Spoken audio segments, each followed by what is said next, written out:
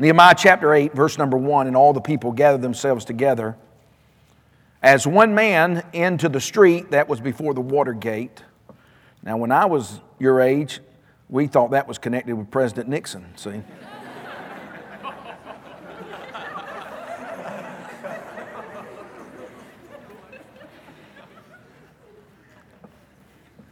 May have been, I don't know, I had studied it out.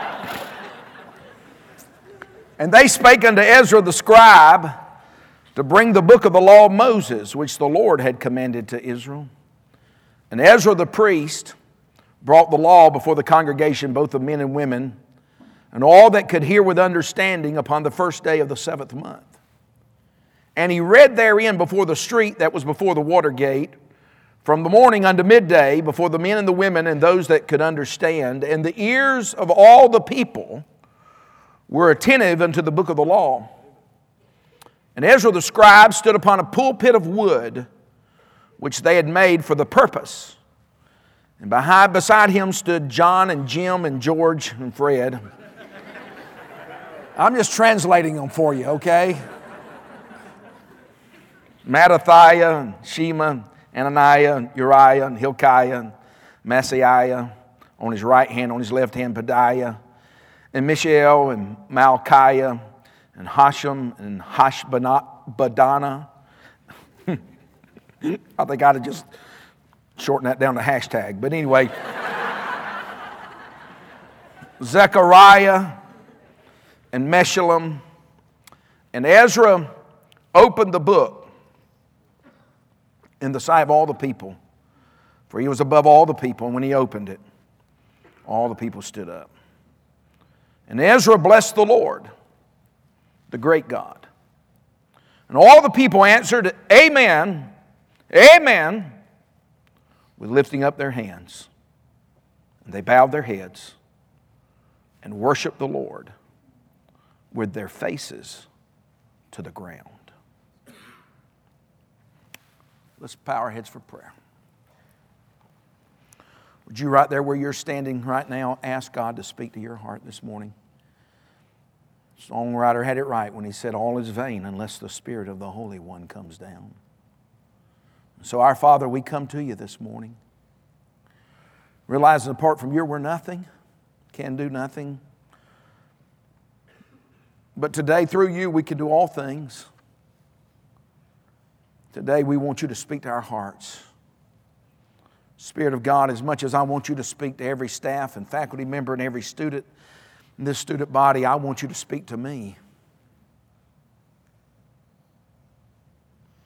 I want to live where these people were this hour in the life and the history of the nation of Israel. Place of revival. And Lord, from this passage of Scripture today, I pray you would penetrate our hearts. Lord, we ask you to go beyond the external and probe the internal. Point us to the eternal today by your Spirit and by your word. And we'll thank you for what you do. For we ask it in Jesus' precious name. Amen. You may be seated. Thank you for standing.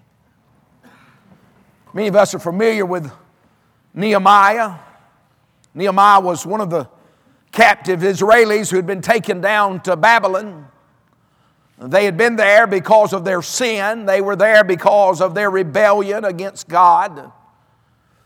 Nehemiah was a man that God used. He was not what you and I would say is a probably upfront man. As a matter of fact, if you go back over to chapter 1, would you flip back over there with me just a moment? If you go over to chapter 1, at the end of verse number 11, he tells us his occupation in that last sentence, and he says, for I was the king's cupbearer. I was the one who tested the drink and the food for the king to make sure that it was suitable for him to eat. Nehemiah may have been just a lot like you are this morning. A lot like I am. Insignificant, unknown. What made a difference in Nehemiah's life? Well, I think what made a difference in his life is found right here in chapter number 1, because it says that some of his brethren came from Jerusalem, and He asked them how things were. Verse 3 says in chapter 1, they said unto me, the remnant that are left of the captivity there in the province are in great affliction. The picture there is of misery and distress. They're in great affliction and reproach. The word reproach means they were an object of scorn, contempt, shame. The wall of Jerusalem also is broken down, and the gates thereof are burned with fire. Now the story would all be different this morning if verse number 4 then says, well, Nehemiah said I'll be praying for y'all and hope y'all do well.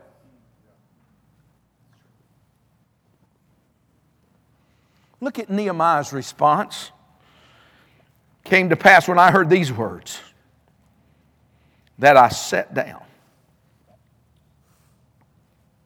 You ever had some of that news where you had to sit down to receive it? And he said, I wept. That word wept indicates a spontaneous expression of strong emotion. Then he said, I mourned. The response of one who's lost a close friend or family member. Then I fasted. I abstained from food. His burden was so heavy, he spent the time he would have spent eating before the Lord. I think one of the great missing elements in many of our lives and our churches is that, fasting. A couple of months ago, I preached one Sunday morning. God had burdened my heart so heavy, I just preached a whole sermon on biblical fasting. And our church went into 40 days of prayer and fasting. It was amazing what God did.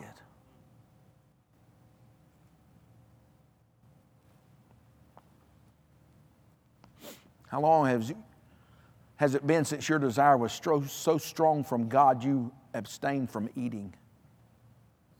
Or if you can't do that because of your health, abstain from Facebook or Twitter or your phone. Then he said, I prayed before the God of heaven. And he gives us a little glimpse into his prayer.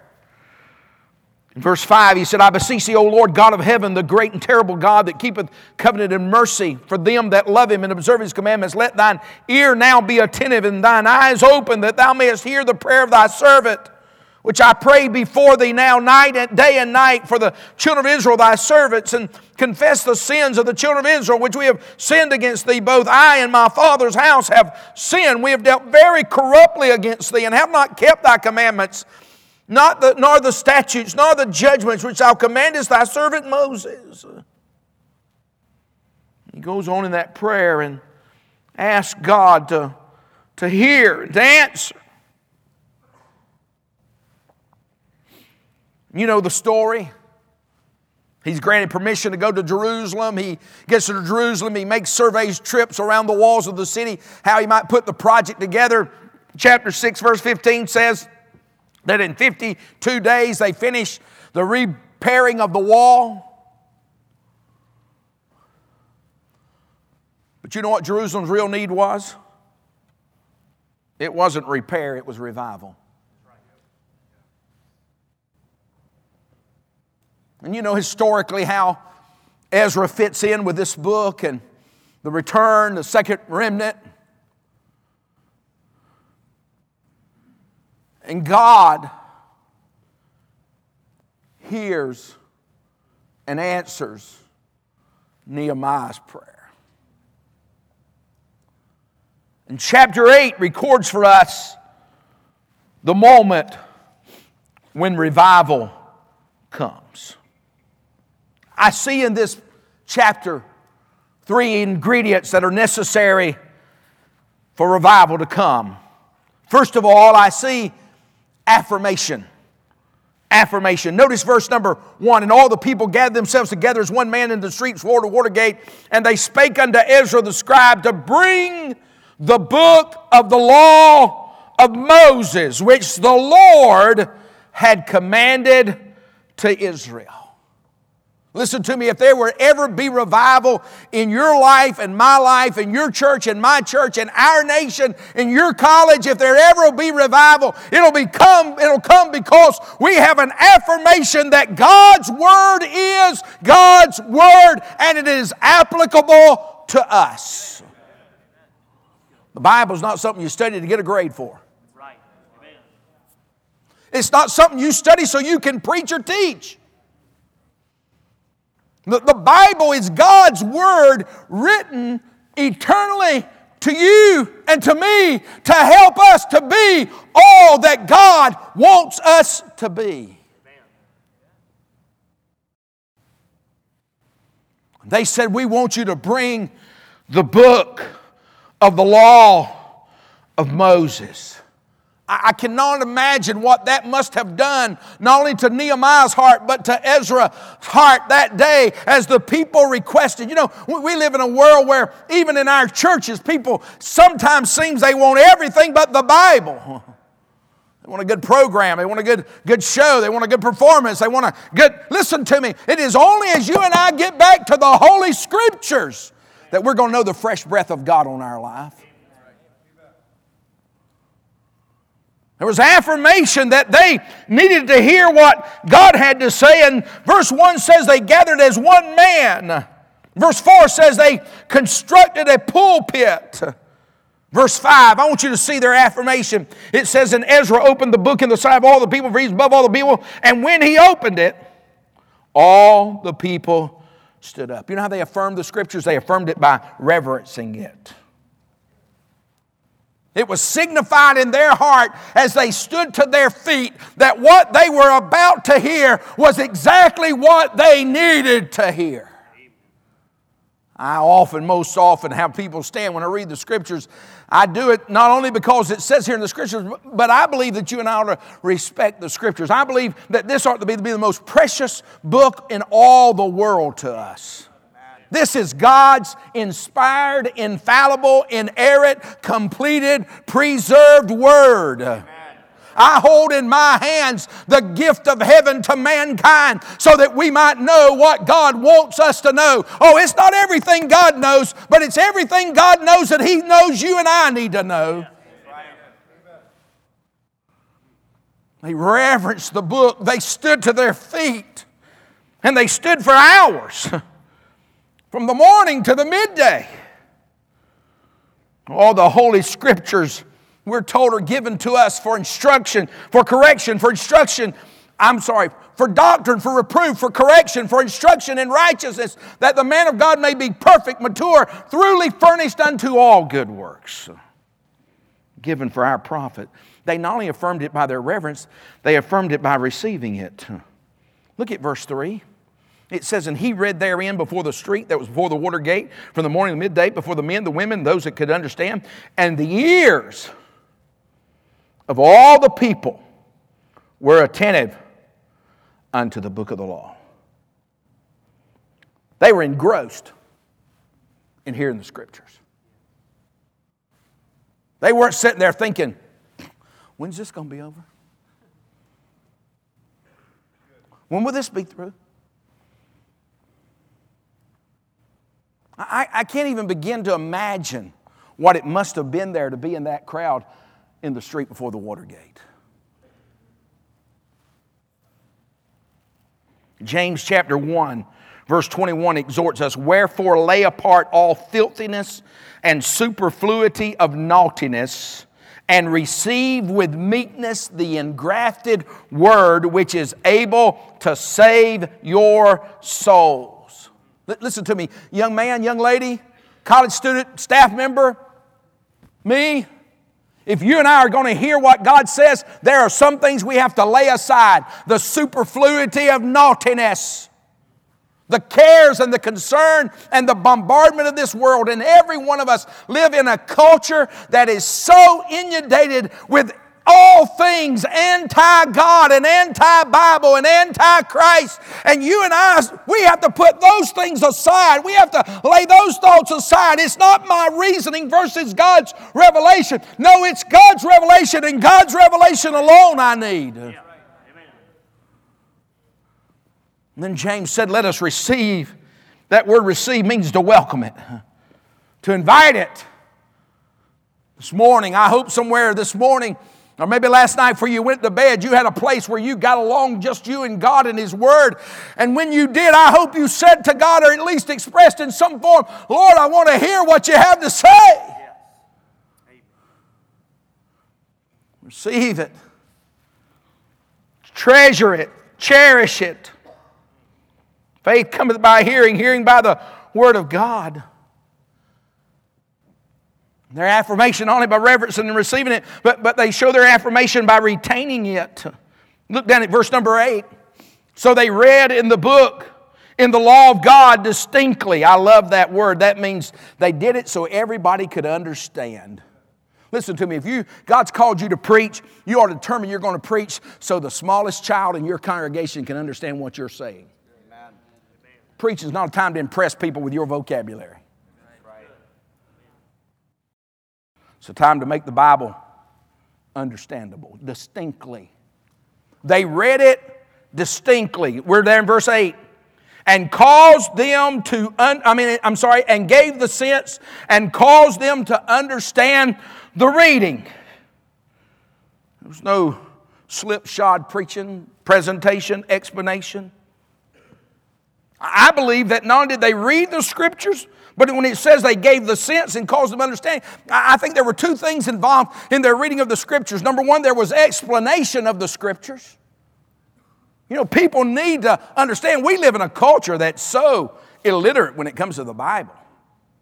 I mean, I'm 58 years of age, but when I was your age, pretty much our culture understood some. I could mention some basic things from the Bible when I was in college, and even unsaved people understood what I was talking about. That's not true anymore. We're post-Christian. We're past that day in America. They explained it. They gave it the sense. You know this because you're in college, you preacher boys are, but homiletics is not preached. Homiletics is not taught just so you can give the Scriptures. It's not just explaining, but it's expounding. And when I say expounding, I'm talking about making application. When somebody walks out of the sermon, they ought to be asking, now what? Now what?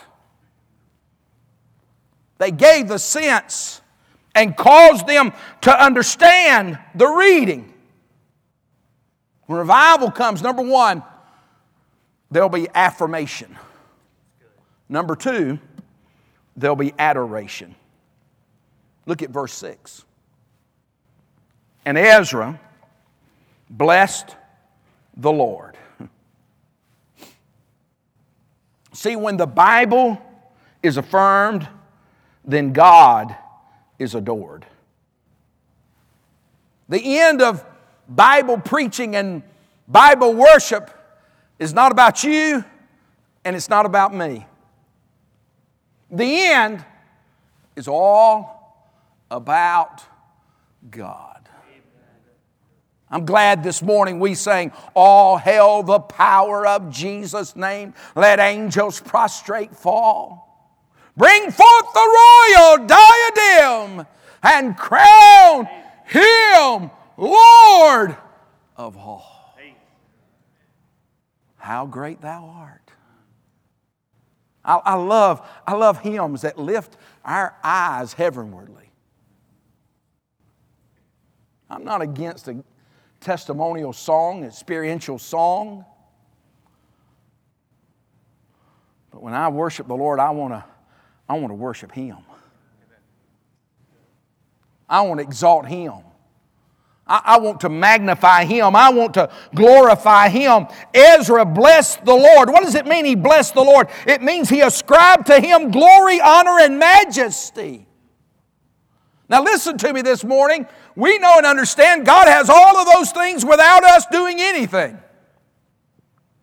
But how much better is it for us to get in on the program and give God glory and give Him honor and give Him praise, lift His name up, exalt Him, worship Him, adore Him. Who did they worship? Who did Ezra bless? Notice it. Verse 6, he blessed the Lord.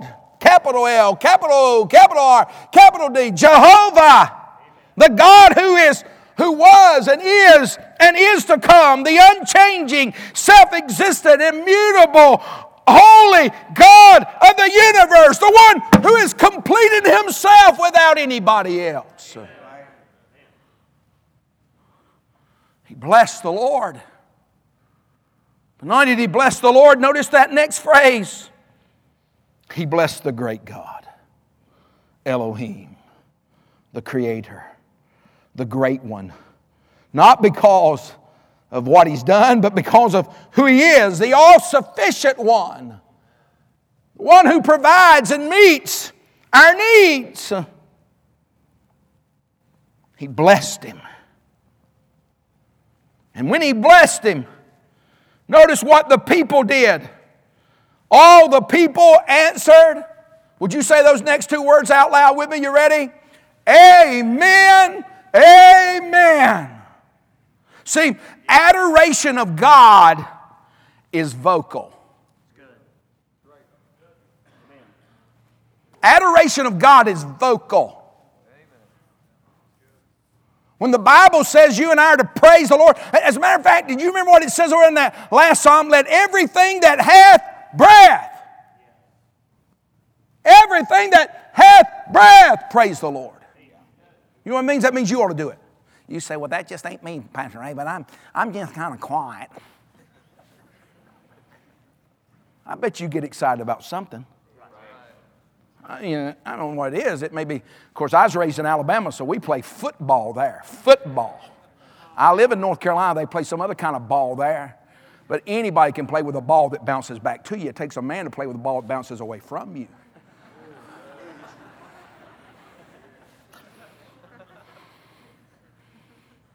I bet you get excited about something. It may not be sports. Maybe making money. Maybe doing good academically. You may got a test grade back that was so much higher you thought it was. You said, wow. Well, won't you give God a wow every once in a while? Well, I don't know if wow's good. Well, if that's the only thing you can say wow, you know. Kind of reminds me of Tom Wallace when he's pastoring in Louisville, Kentucky. Had a fellow got baptized one morning and come up out of the water, just been saved, come up out of the water. He said, hot dog, hot dog. They did like you did. And Brother Wallace said, it's all right. He'll learn the lingo and he'll know what to say later. Hot dog will work for today. Hamburger. Amen. But anyway, adoration is vocal.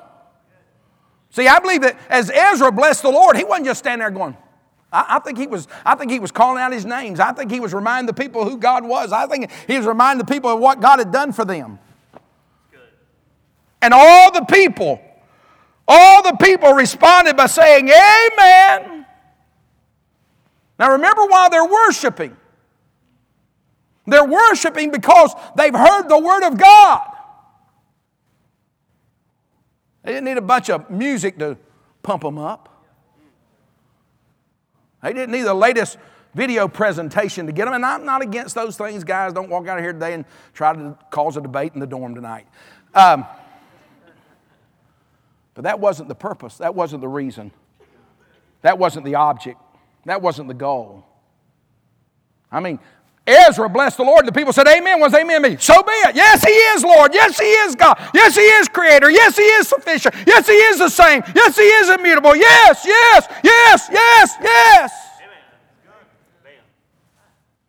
How long has it been since you just got along with God and just said vocally to him, praise you, Lord. Thank you, Lord. Just thank you for saving me. I didn't deserve that. Lord, thank you that you let me come to West Coast Baptist College. Thank you, Lord. Instead of griping and complaining. We're all good at griping and complaining, aren't we? You know? I am just like you are. But their adoration was vocal. Their adoration was visual. Look at verse 6. And the people answered, amen, amen, with lifting up their hands. touchdown. They raised their hands. You said, well, they must not have been Baptist.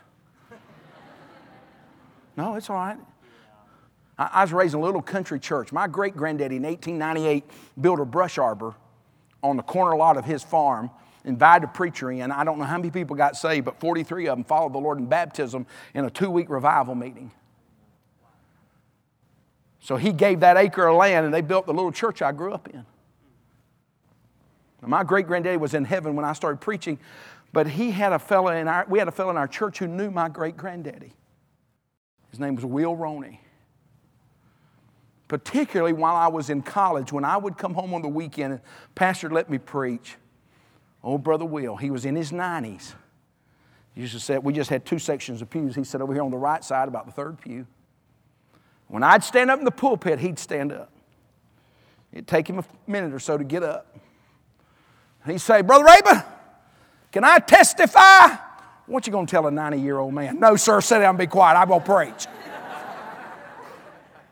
He said, could I testify? I said, yes, sir, Brother Will, you go ahead and testify. He said, Brother Rabin, he said, I knew your great-granddaddy Albert. He said, and I want you to know, me and Brother Albert, we is shouting Baptist. He said, we is shouting 1900 years before there was a Pentecostal.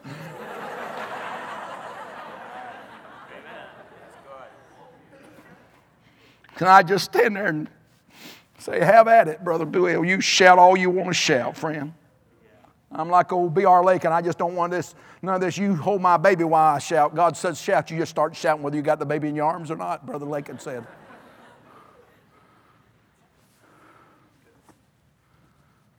They worshiped the Lord by raising their hands. They were not ashamed to acknowledge Him and praise and adoration to Him.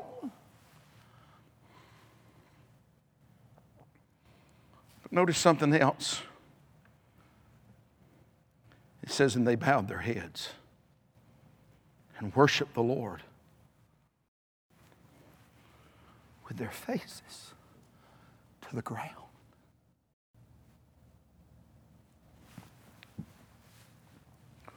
Real worship doesn't leave you standing up.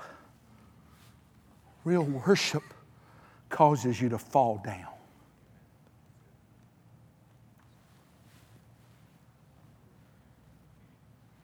See, adoration is not just vocal and it's not just visual, it's vital. What you mean vital? It's vital for you and I to be all that God wants us to be, to bow ourselves before Him and confess to Him that we are who He says we are. Amen.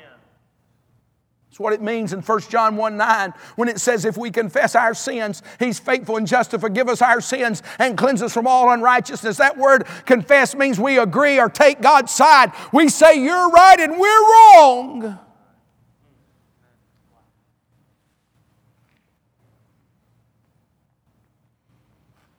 This is something I've learned from being a Christian a little over 48 years. I wished I practiced it more than I do. But the more I see God in His Word, the more sinful I see me in my eyes.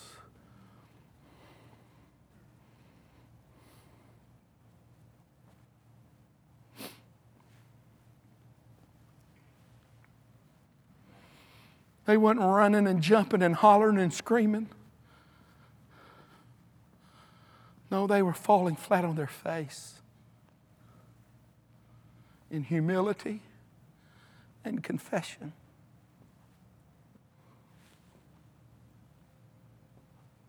Just like I asked you, how long has it been since you said to the Lord, Lord, thank you, I praise you. I want to ask you this morning, how long has it been since you said to the Lord, I'm breaking your heart on our Lord. I'm doing my own thing on our Lord. I'm going on my own power, my own strength. Forgive me, Lord.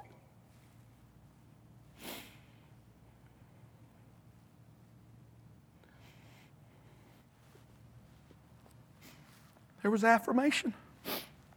There was adoration. And one last ingredient. There was action. Go down to verse 13 with me a moment. It says it on the second day. Isn't that interesting? They met with God on that first day, but they came back again the second day. Why? Why? You have to wonder why. I think because God had begun something in their heart that they couldn't just turn off.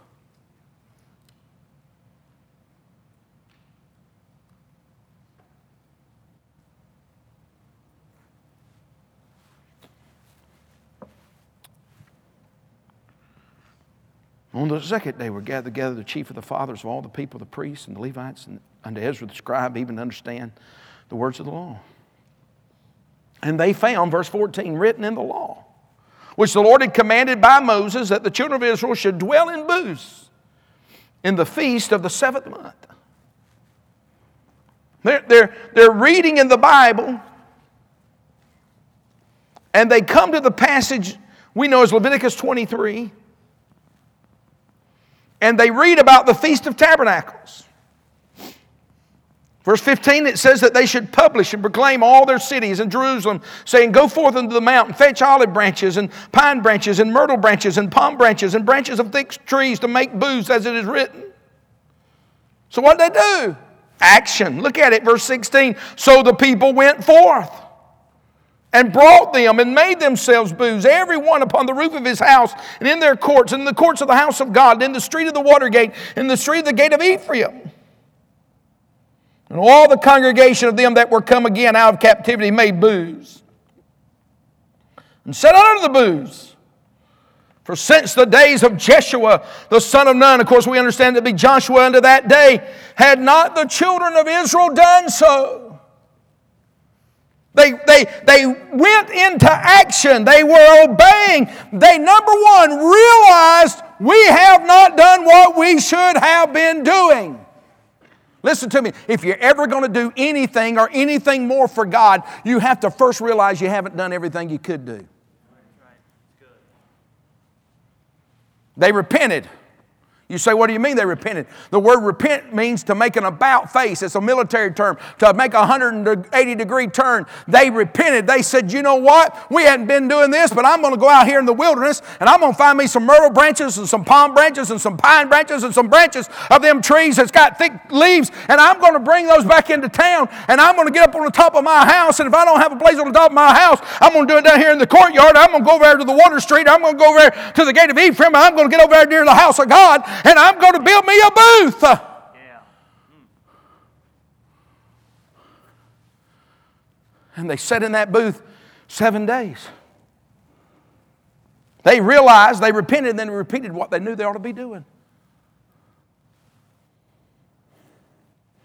But I love the last sentence of verse 17. And there was very great gladness. And let's be honest. That's really where every one of us want to live. We all want to live in the place of great gladness. How do you do it? You realize your error, you repent of it, and you start doing what God said you ought to be doing all over again. You repeat it. Verse 18, also day by day from the first day to the last day, he read in the book of the law of God. They kept the feast 7 days. On the 8th day was a solemn assembly according to the manner. If you keep on reading, we're not going to, but if you keep on reading chapter 9, it continues on. They get down, matter of fact, 9:1 starts off on the 24th day of the month. They assembled in fasting, sackcloth, earth. The seed of Israel separated themselves, and strangers stood and confessed their sins. Iniquity of their fathers stood in their place. Read in the book of the law of the Lord their God 1/4 part of the day, and another 4th part they confessed and worshiped the Lord their God. They kept on affirming, they kept on adoring, and they kept on acting like God wanted them to act. And if you get to chapter number 10 of the book of Nehemiah, they're willing to put their name on the dotted line and sign a covenant and tell God, from this day forward, we're going to do what you say. Revival comes when? When there's affirmation. God's word. You receive it. Retain it.